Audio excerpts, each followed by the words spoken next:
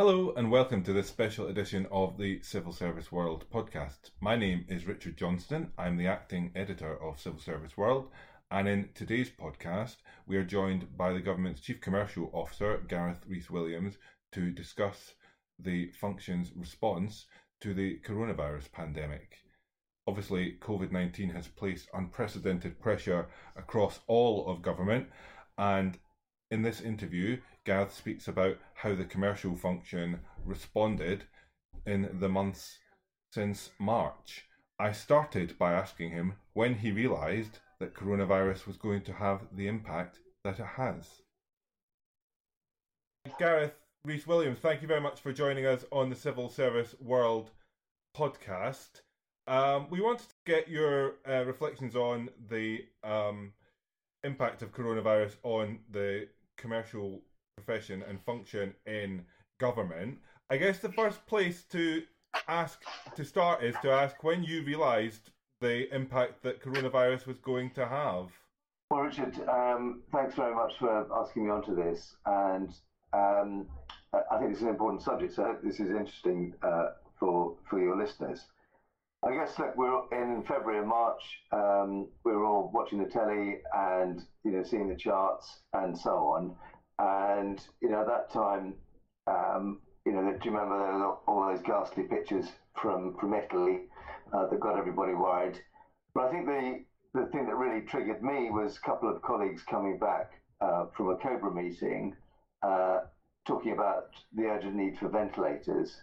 It was the thing that struck me most and struck them most out of that meeting. That's what really triggered us into thinking, hang on, what can we do to lean in and help colleagues in the NHS? Mm-hmm. And that I think was Friday the 12th, I think, or maybe Thursday the 12th of March. So was that among the kind of immediate steps that you took when you realised that was around the ventilators?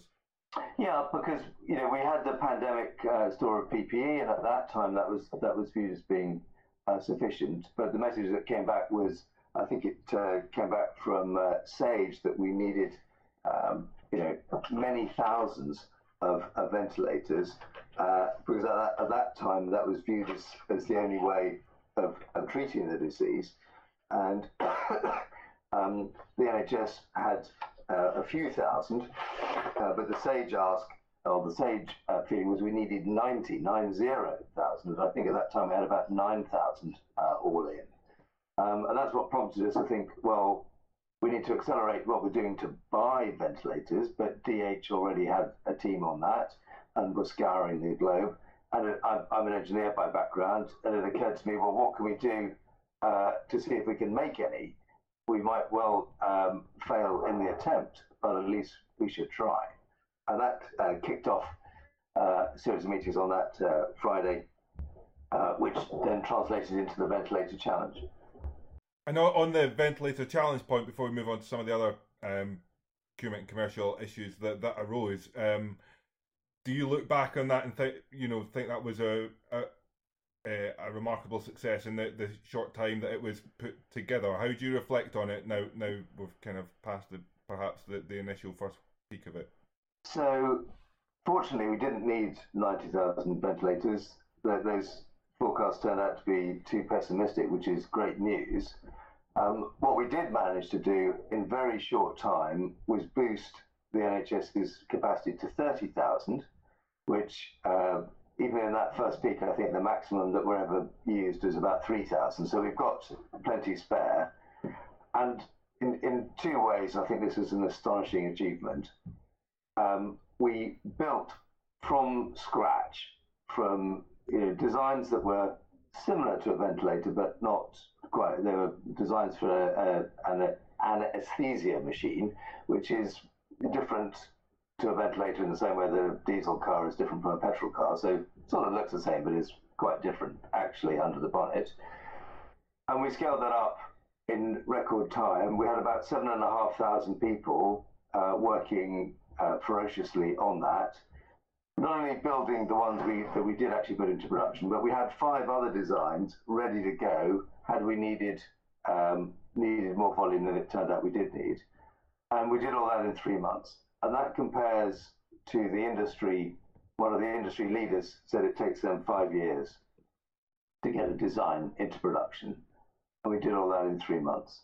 So just an astonishing achievement by civil servants working really closely with multiple partners in industry, absolutely flat out. It was just a triumph of joined up government, I think, and a real showcase for British engineering. And the NEO liked it. You don't see every day.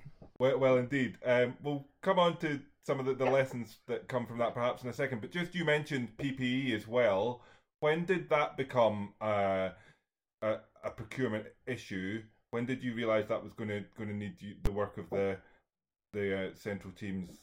So we had there's an excellent procurement team in the organisation that supplies the NHS, SSCL, and they've been buying PPE, and we had a big pandemic stock. But it turned out that the equipment in that stock wasn't what we needed.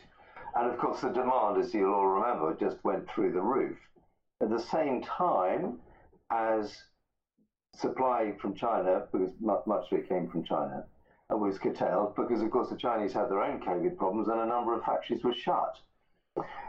So you had soaring demand, restricted supply, and lots of intermediaries thinking that they should get into this market and basically hawk stuff around that they either did have or were trying to get, or perhaps actually did have. And you remember the gazumping word in house buying. I mean, this was just rife.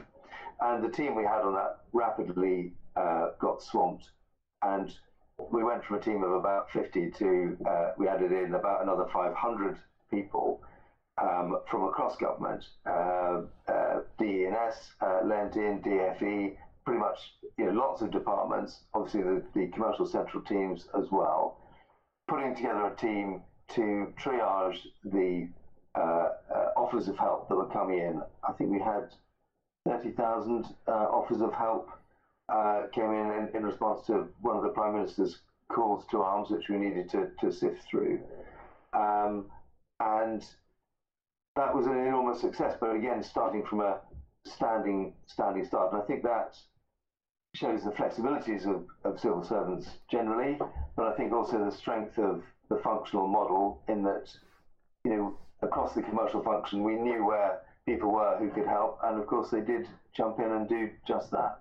Obviously, we're moving into what looks like a second spike in terms of cases. The Prime Minister has made his announcement last week that the current kind of restrictions are going to apply probably for around 6 months. When you look at the lessons from that initial response, is the commercial and procurement function in government better prepared for what it's going to face in the months ahead to take the lessons from the initial response?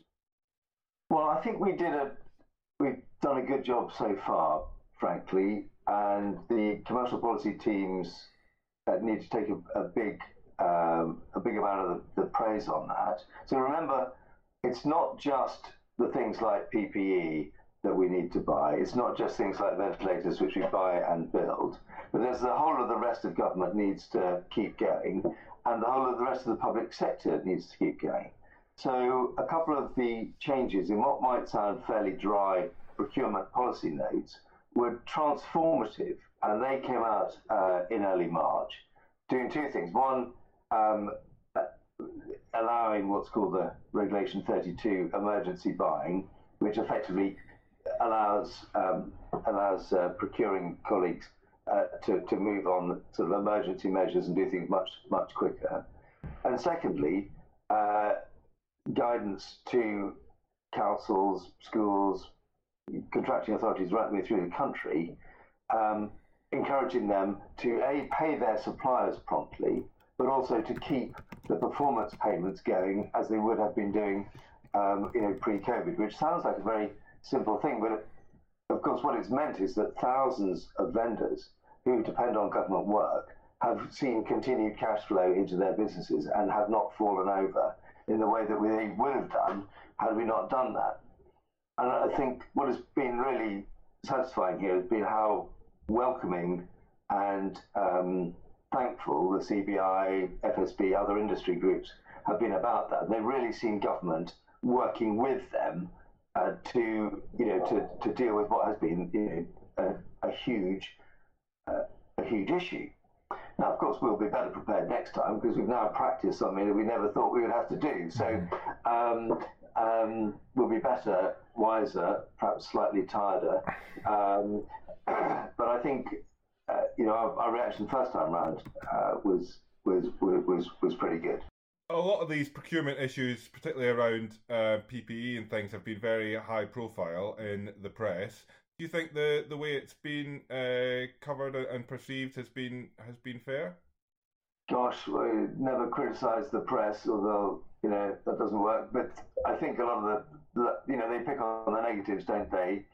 The reality is, we stood up a team from nowhere, buying products that they hadn't bought before, and they did it brilliantly.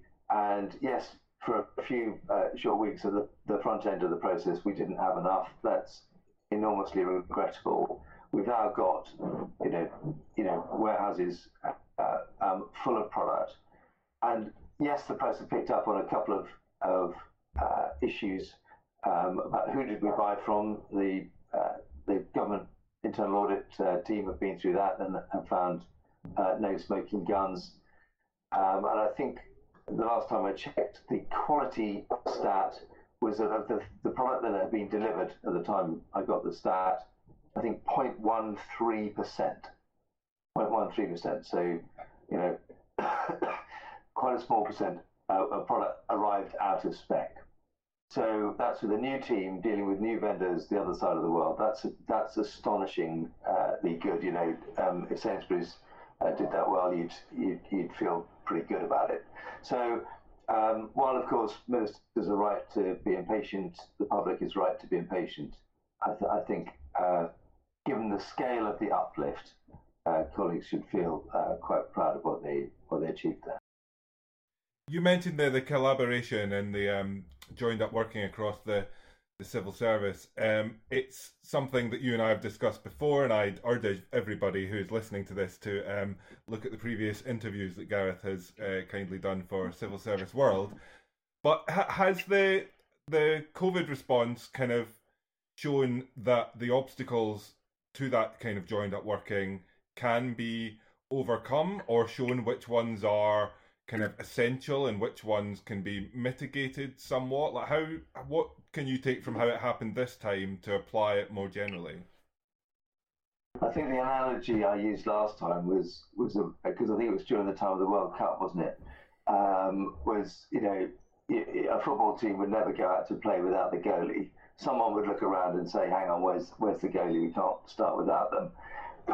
And I was using that example just to explain that a good project team needs one of everybody there. They need the finance colleague, they need the policy colleague who's probably leading the discussion, they need the commercial colleague, they need whoever it is that's going to be managing the contract when it's put into place, and others. So I think what working in an emergency situation in a very high speed, high pressure environment does is that message comes home to everybody very, very quickly, because the thing is happening at such speed that you don't have time to catch up the bits that got missed. So everybody's in the meeting together. And I think if we can, obviously we don't want to be going through the COVID experience anymore, but I think if we can retain that fast way of working, perhaps not quite so fast, that sort of joined up way of working, that will be a huge benefit to the way the civil service works, and the way we're able to deliver, and that really ties totally into the better results theme of the reform agenda. And yeah, the reform agenda is, as you say, ongoing and going to be very interesting. There's a lot of work in train in the function that I know that you have been involved in, contract management capability program to improve commercial and contract management practice, things like upskilling the profession and the function across Whitehall. Has all that work had to stop during COVID, or has that been kept going? So some and some. I mean, the reality is, Richard, isn't it, that everyone has been working their socks off, for months now, and so the time available for training and personal development has, had to go on the side, on the back burner for a lot of people. Our reaction to that has been to move all our courses online. We already had a really fantastic contract management foundation course online, and if there's anyone listening who hasn't signed up for that, it's free. It's available through Civil Service Learning and other platforms. It's absolutely fantastic. If you're managing a contract, managing a vendor, please do that. And there's further courses lying behind that. Couldn't resist the plug. That's one each. We're even now. We've had nearly 10,000 people on that so far, and my target is 30,000. So we've had to pause some of those things. We've moved our assessment centre online, which I think will make it more inclusive in all senses of the word, which is good.